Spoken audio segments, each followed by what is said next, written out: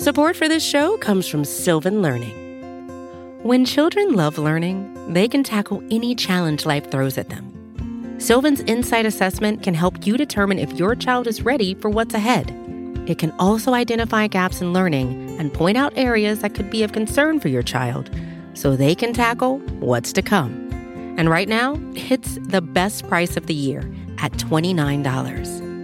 Go to sylvan29.com to learn more and get your child's assessment for only $29. That's SYLVAN 29.com.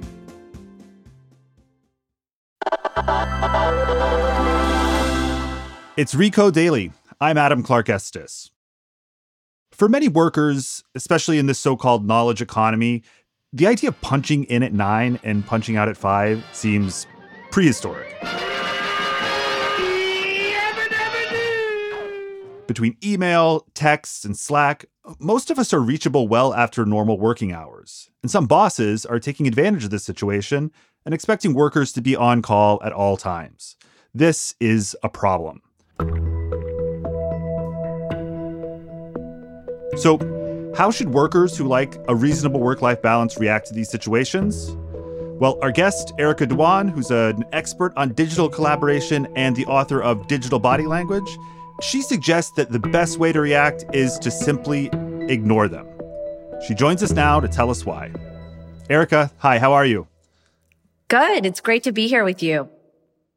Your expertise is in digital collaboration and remote work. So why are you, of all people, encouraging others to ignore their Slack messages? I like to say I encourage people not necessarily to ignore their messages, but to triage their Slack messages, just like an emergency room doctor would triage different patients. Think about it. In the ER, an emergency room doctor would assess the severity of a patient's condition. And just like a doctor in digital communication, we have to assess the severity of a work message and appropriately respond to it according to that condition. I'll give you a metaphor of this. In a situation when a patient's coming in with a life or death situation, we respond immediately. Most of the time in our Slack messages, it isn't a life or death situation. Or maybe it's a mild situation where someone has a question, kind of like a sprained ankle in an ER room where help is needed, but it can wait maybe 1 to 3 hours. So if you need to get to it a little later in the day, you can. And then there's a lot of less urgent issues. In the ER world, that could be a minor headache where it can wait until the next business day to truly get a response. I'd argue that with all of the challenges in our modern workplace, whether it's the Great Resignation, burnout, just the pressures we all feel, I think that it's in our best interest to shift this notion of the rush of feeling we have to respond to everything and instead triage our Slack messages appropriately.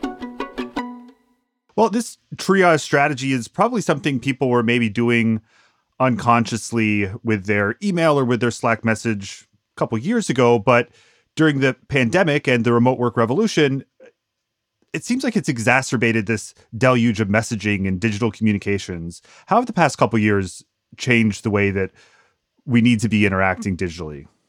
Microsoft ran a study that found that we work at least 1 more hour per day since the pandemic. I'd argue what was a 5-minute in-person water cooler chat has become 6 reply-all emails, a couple of Slack messages, and a 30-minute Zoom call. In many ways, the way that we work has radically changed as a result of our ability to use these messaging apps. But Zapier ran a study that found that we spend up to 4 hours per day on our messaging apps. And with this deluge of communication, I think it's more important than ever for us to take our power back to really assess what do we really need to prioritize and how do we bring more sanity to our current overwhelmed workplace. What's the difference between what you're suggesting and ghosting?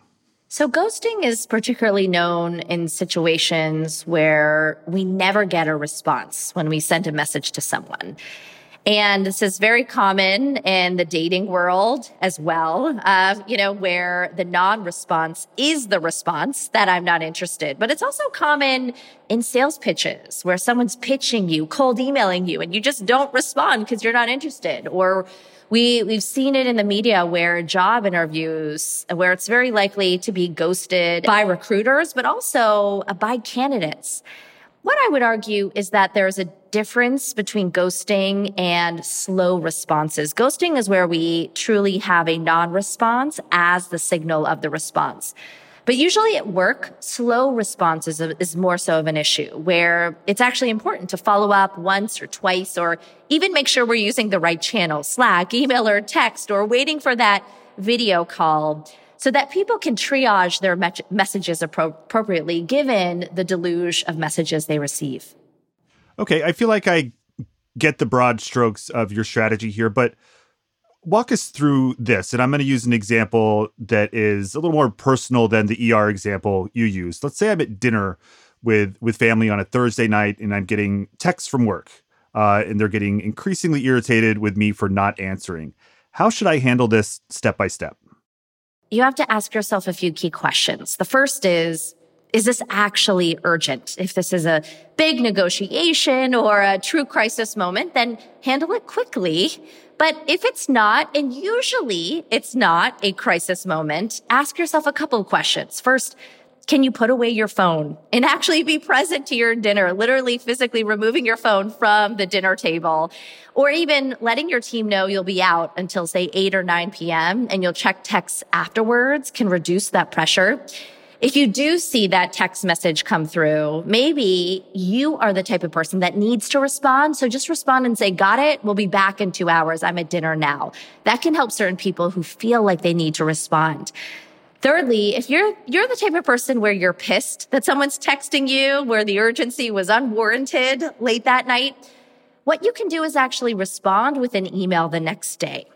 In all of our digital messages, the channel we use implies an urgency level. So texts are faster than, say, emails. Emails are faster than, say, scheduling a video call. And so switching the channel on someone when you respond can also signal that something isn't urgent to them.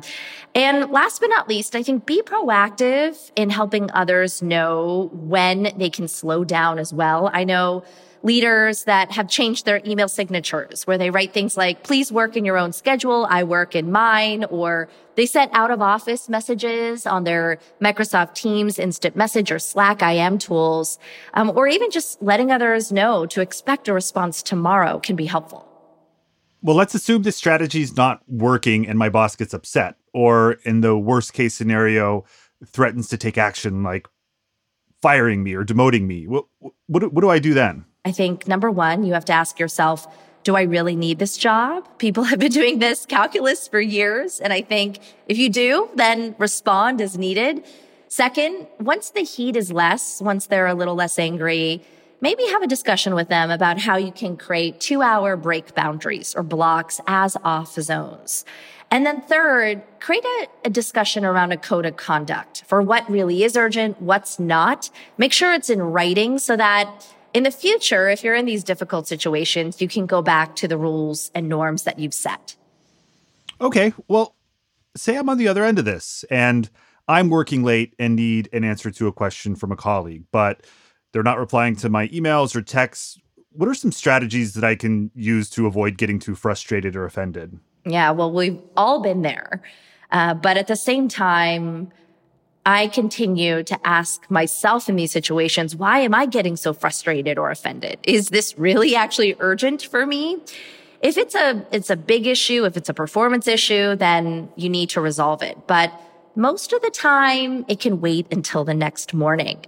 And so if you're in that situation of getting frustrated, maybe work on something else. Go to bed. Remember that not everything needs an instant response. And I agree it can be annoying, but remember when it was normal to respond to a voicemail within a week? Now, if we don't hear from someone within, say, 10 minutes, a half an hour, we start to wonder what's going on. And I'd argue that while our culture has sped up to the pace of a hamster wheel, maybe we should ask ourselves, could this wait? And even did we give them a clear response time expectation? And if we didn't clarify it's urgent, then we really have to wait. So is your point here entirely about establishing a proper work-life balance, or is there also just an element of increasing efficiency in the context of work itself? In other words, can ignoring messages actually make people more productive? I believe this goes well beyond simply work-life balance or mental health. I think that our ability to triage our messages will allow us to be more productive, more innovative, more creative in our professional careers and find more meaning in our personal lives. We've all seen the studies that show that single tasking instead of multitasking has massive creativity benefits. So when it comes to effectively managing the deluge of messages, the rings, dings, and vibrations, know when it's okay to hide your phone, go outside, take a walk, take a break.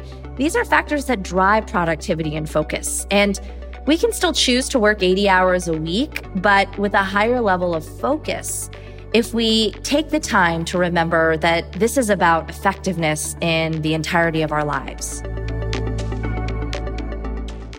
Well, I have to admit, I am someone who really tries to respond to everything as quickly as I can.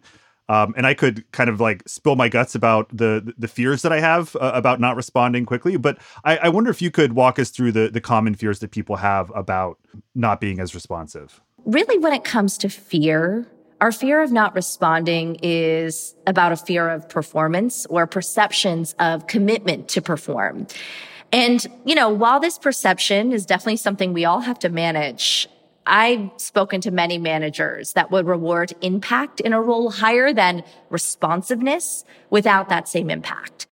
And I wonder, and again, I fall into this category, is there a certain personality type that more strongly feels the need to respond to every single message and quickly? I think that there are two types of people who are much more likely to feel the need to respond quickly. The first is people with lower power in any digital message. Think about it. If you are sending a message to your boss versus, say, a junior report or a peer or an assistant, you may tend to respond more quickly to your manager or boss, and you may wait until the next morning to, say, connect with a junior report, especially if something isn't urgent to you.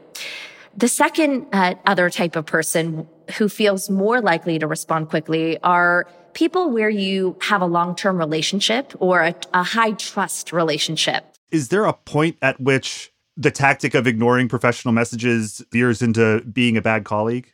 Well, I think the first thing we have to remember is that people aren't always as honest with themselves about how much they already do this, how much they ignore professional messages, and they may not be aware of it consciously. And I think that what I'm proposing is that this is an opportunity to be more conscious, more deliberate, not something where flakiness is a virtue. And so when it does come to deciding whether to ignore a professional message and see it as appropriate or see it as being a bad colleague, I think that there's three issues we have to factor in.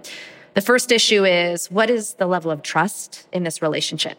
Of course, if we're longtime colleagues and we followed up with someone 3 times, it feels like they're being a bad colleague. But if this is someone we've never met before, it's that cold sales pitch, a non-response is an appropriate response now. The second factor is it truly urgent? Now, if it is truly urgent, after 2 to 3 non-responses, it does feel unprofessional. But if it can wait until the next day, let's make responding the next day normalized. And the third factor is it highly complex? If it is, a lot of times text exchanges or Slack messages aren't the appropriate way to discuss an issue. Take some time to think about a message. Don't rush a response. Even say, in an email or text, I got your message. I want to think about it. I'll get back to you Tuesday. And that will create a boundary so that you have time to process a complex issue or say no, when to switch the channel, ignore a text message, and move to an email or wait for the Zoom call to have that group discussion. So I think it's less of whether we should simply ignore professional messages and more bringing back a nuance, a consciousness, and a level of deliberate triaging in the world of communication we all live in. Erica, Thanks for joining us. This has been really helpful, specifically for me and my Slack anxieties. Thanks so much.